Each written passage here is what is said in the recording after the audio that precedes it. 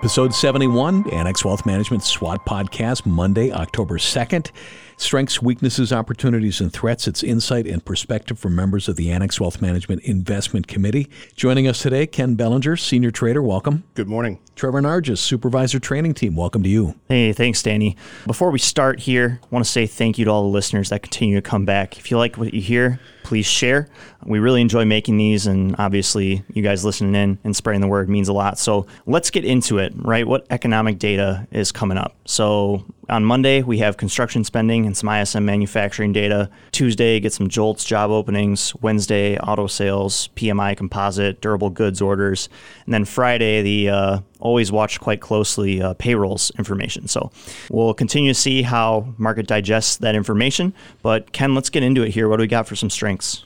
Sure. Yeah, and as we're through earnings season here, we've seen current year-end estimates have been pretty stable. And next year's earnings estimates are expected to grow about 12% as we sit currently. And then we also have weekly jobless claims still very low. That's a weekly release data, but certainly not a leading economic indicator, but it's a timely coincident indicator, if you will. And one thing we've talked about as well, just monitoring what's going on throughout the portfolios, what's taking place in markets, has been just the strength of oil. And I mean, subsequently, you get energy-related stocks kind of following that. But oil hit $95 last Wednesday, Ken.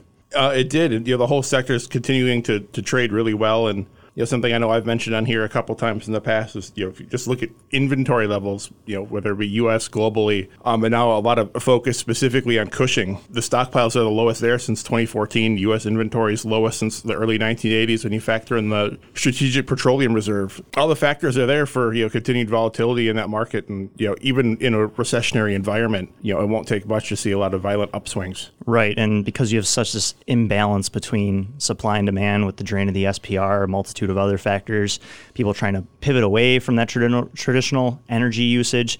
But one thing that's been interesting too is the market has kind of taken that in stride because we've seen coal catch a bid. And so it's going to be interesting to see how just kind of those traditional energy related assets trade here going forward. But nonetheless, have been strong. XLE, the ETF that basically tries to track the energy sector, has been arguably the strongest performing sector over the past 6 months here. So we'll continue to monitor that and see what happens. But let's pivot into weaknesses here. Ken, what do you got? First one that really comes to mind is real yields hitting a new high, over 2.3%. And, kind of thinking along those lines, is this, a bit of a lost year for bonds, right? And really, if you were out over the curve, really significantly long duration, you've certainly been paying the price of late. If we've seen that kind of bear steepening, if you will, where the back end of the curve, that tends through the 30s have really ramped up in terms of yield here, while the short ends remain fairly stable. But again, as we've said before, a couple of times, cash isn't trash or cash is king or however you want to phrase it, right?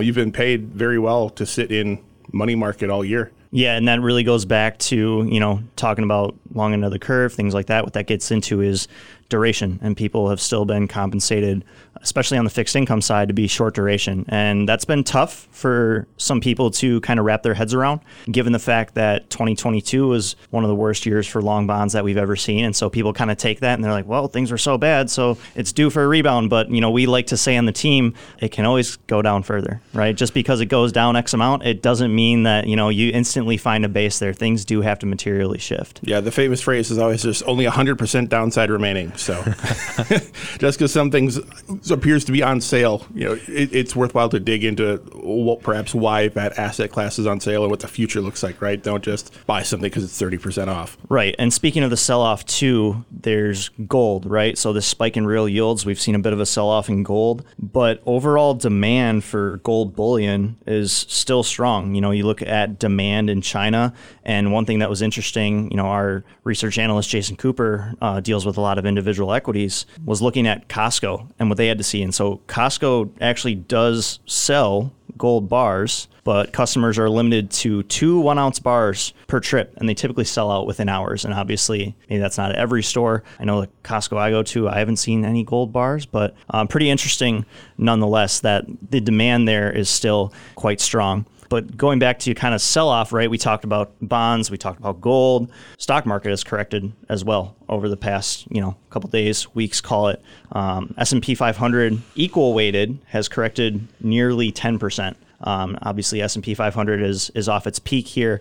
Market's trying to find a base. We look at a slew of technical indicators, obviously monitoring fundamentals, valuation, and trading, right? Trading isn't all of it, but Ken and I being two traders here, looking at some technical indicators, looking at the markets, trying to find somewhat of a base, but it is tough given kind of what you see from an overall fundamental backdrop. So going to continue to monitor price action and see how, fundamentals continue to inform that. That's the beauty of kind of how the team is structured, right? We have different specialists in different areas, but we can all come together to kind of pick each other's brains. Going back to kind of the drawdown we're experiencing right now, and really it's been what you'd really think of as yield sensitive assets. We already talked about bonds, but on the equity side, we're really seeing significant weakness has been utilities, down more than 14% for the year. So really significant underperformance to the rest of the market. But again, there's a reason for that, right? And the reason is as the rates have remained high, they've got significant cost of capital for new projects and things like that, where that really weighs on the utilities. And the flip side is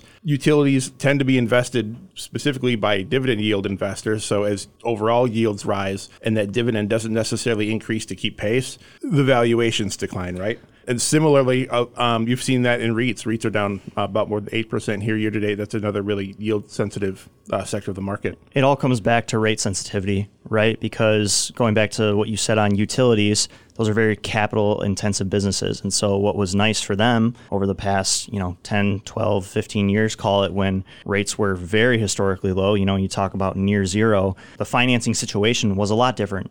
And capital was cheap. And now you've had, on a relative basis, an astronomical move in rates. From 0 to north of 5 is quite a hefty move. And so market's pricing all of that in because that cost of capital just shoots up with the risk-free rate moving. Why don't we head over to opportunities here, Trevor? What are you seeing? You don't want to be contrarian just for the sake of being contrarian, but sometimes it's always nice to kind of take what the general public or kind of a lot of other investors are thinking and think about, is there a possibility that they're wrong there, right? As a simple thought exercise. And sentiment is quite poor, right? So typically that could be an opportunity to purchase. So what a lot of people think of is the quite popular Fear and Greed Index that's published by CNN. So that takes into account a bunch of different kind of trading factors, things like that. But that index hit extreme fear levels last Wednesday. So again, could be a contrarian indicator that, when people get extremely pessimistic, that all goes back to the common phrases, be greedy when others are fearful and be fearful when others are greedy. So potentially some opportunity there. Not saying that it's an all clear signal, but definitely something to think about. We also look at the CBOE put to call ratio hit 1.3 times. So what that's saying is that demand for protection is now elevated, which makes sense, right? People are getting a little scared with the recent pullback in the markets, albeit relatively small in the grand scheme of things. But, what we've been talking about as a team is kind of trying to anticipate this and highlighted the potential opportunity to buy protection a few weeks ago when the VIX was super low. Because when the VIX is low, it's implying the market's thinking that there's not going to be as much volatility going forward, maybe signals some signs of complacency. That could be an opportunity to buy protection. It's like what our chief investment strategist, Todd Voigt, always says is that you buy insurance before the fire, not during it.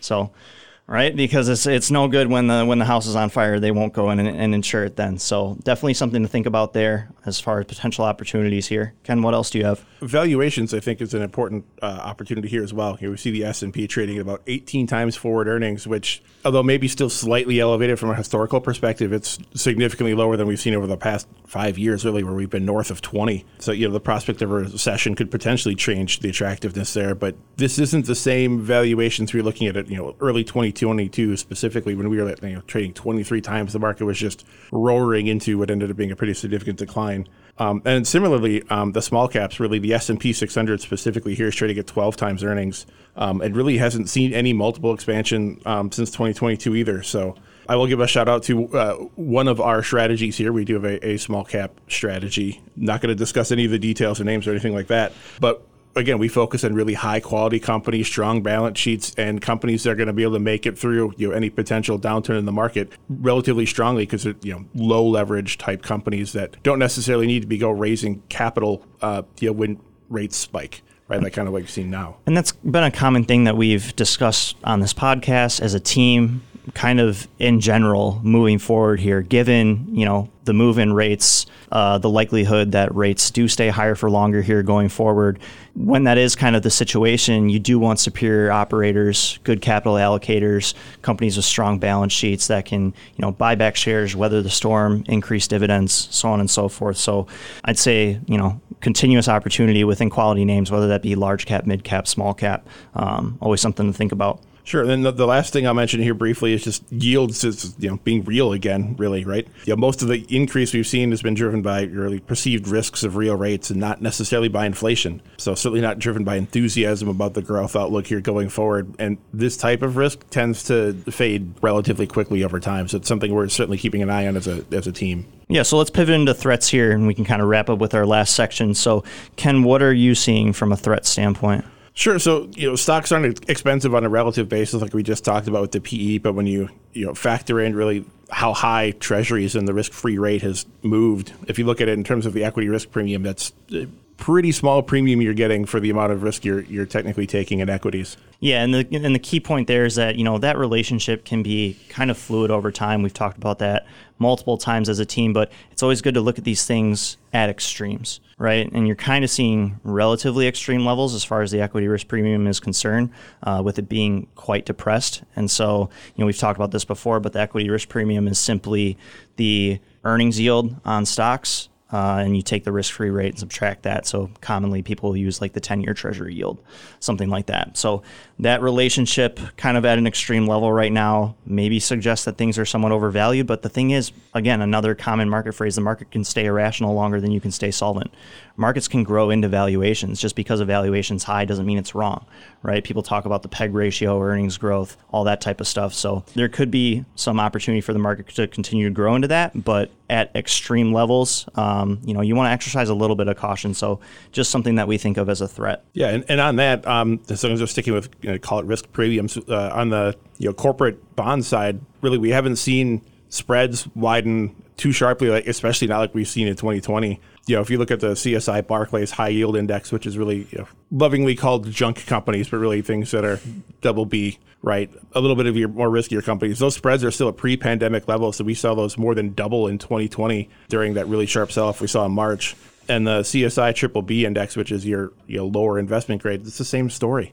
We just really haven't seen those yields or those spreads expand like perhaps we would have thought initially. I will say, their real cost of borrowing has still certainly gone up because although the spreads have remained flat, 4.5 plus 4.5 is 9 as opposed to 4.5 plus 0 is 4.5, right? So yeah, it'll be interesting to kind of monitor that because you hear these anecdotes about how default rates are picking up, bankruptcies are picking up. Definitely something to watch going forward.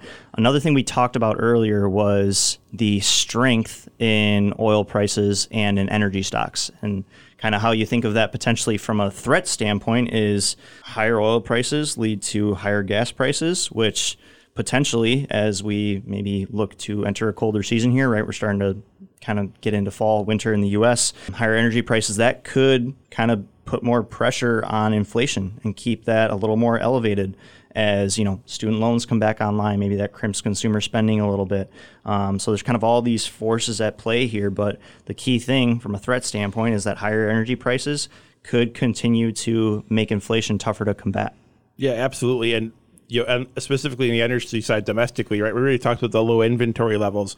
We're also heading into hurricane season in the Gulf, which has the potential to potentially, shut down some refineries and activity, in the Gulf, which is where the majority of that production takes place domestically. And you've also got, like I said, the low inventory levels. And as winter approaches, we've seen a couple of times now, in specifically in Texas, where that cold weather causes a short-term energy crisis, and with levels this low, knock on wood, not hoping for anything to happen, but certainly eyes open to the possibility of, some kind of event like that happening again this winter. And the last thing we can touch on here too would be maybe a potential confirmation bias issue with the Fed here. It seems like there's such this, conviction that a soft landing is going to be achieved that, there's a threat to, ignore evidence that's contrary to that. So maybe looking underneath the hood at some other items that might lead to inflation coming back, so aka energy prices like we just talked about. But, there's a general consensus from the market too, right? Just looking at how things have been priced, how markets have been reacting, this consensus around a soft landing. It's always good to be optimistic. You also have to be realistic. Annex Wealth Management SWOT Podcast. What's our headline strength this week? So energy and employment. Headline weakness. Yield-sensitive assets. Headline opportunity. Reasonable valuations and increased bond yields. And the headline threat. Risk premium and tight bond spreads. Ken Bellinger, Senior Trader, thanks. Thank you. Trevor Nargis, Supervisor, Training Team, thank you. Thanks, Danny. Annex Wealth Management, LLC, is a registered investment advisor. For more information about our firm, please visit annexwealth.com. The information in this podcast is for educational and entertainment purposes only and is subject to change without notice. The opinions expressed are those of the participants and don't necessarily reflect on those of Annex Wealth Management, LLC. Information presented should not be construed as tax, legal, or investment advice, or a recommendation or a solicitation for the sale of any product or strategy. Listeners are encouraged to seek advice from qualified professionals to determine whether any information presented may be suitable for their specific situation. Investments involve risk. Neither Annex Wealth Management, LLC, nor its podcast participants shall be liable for losses resulting from decisions based on information or viewpoints presented on this podcast.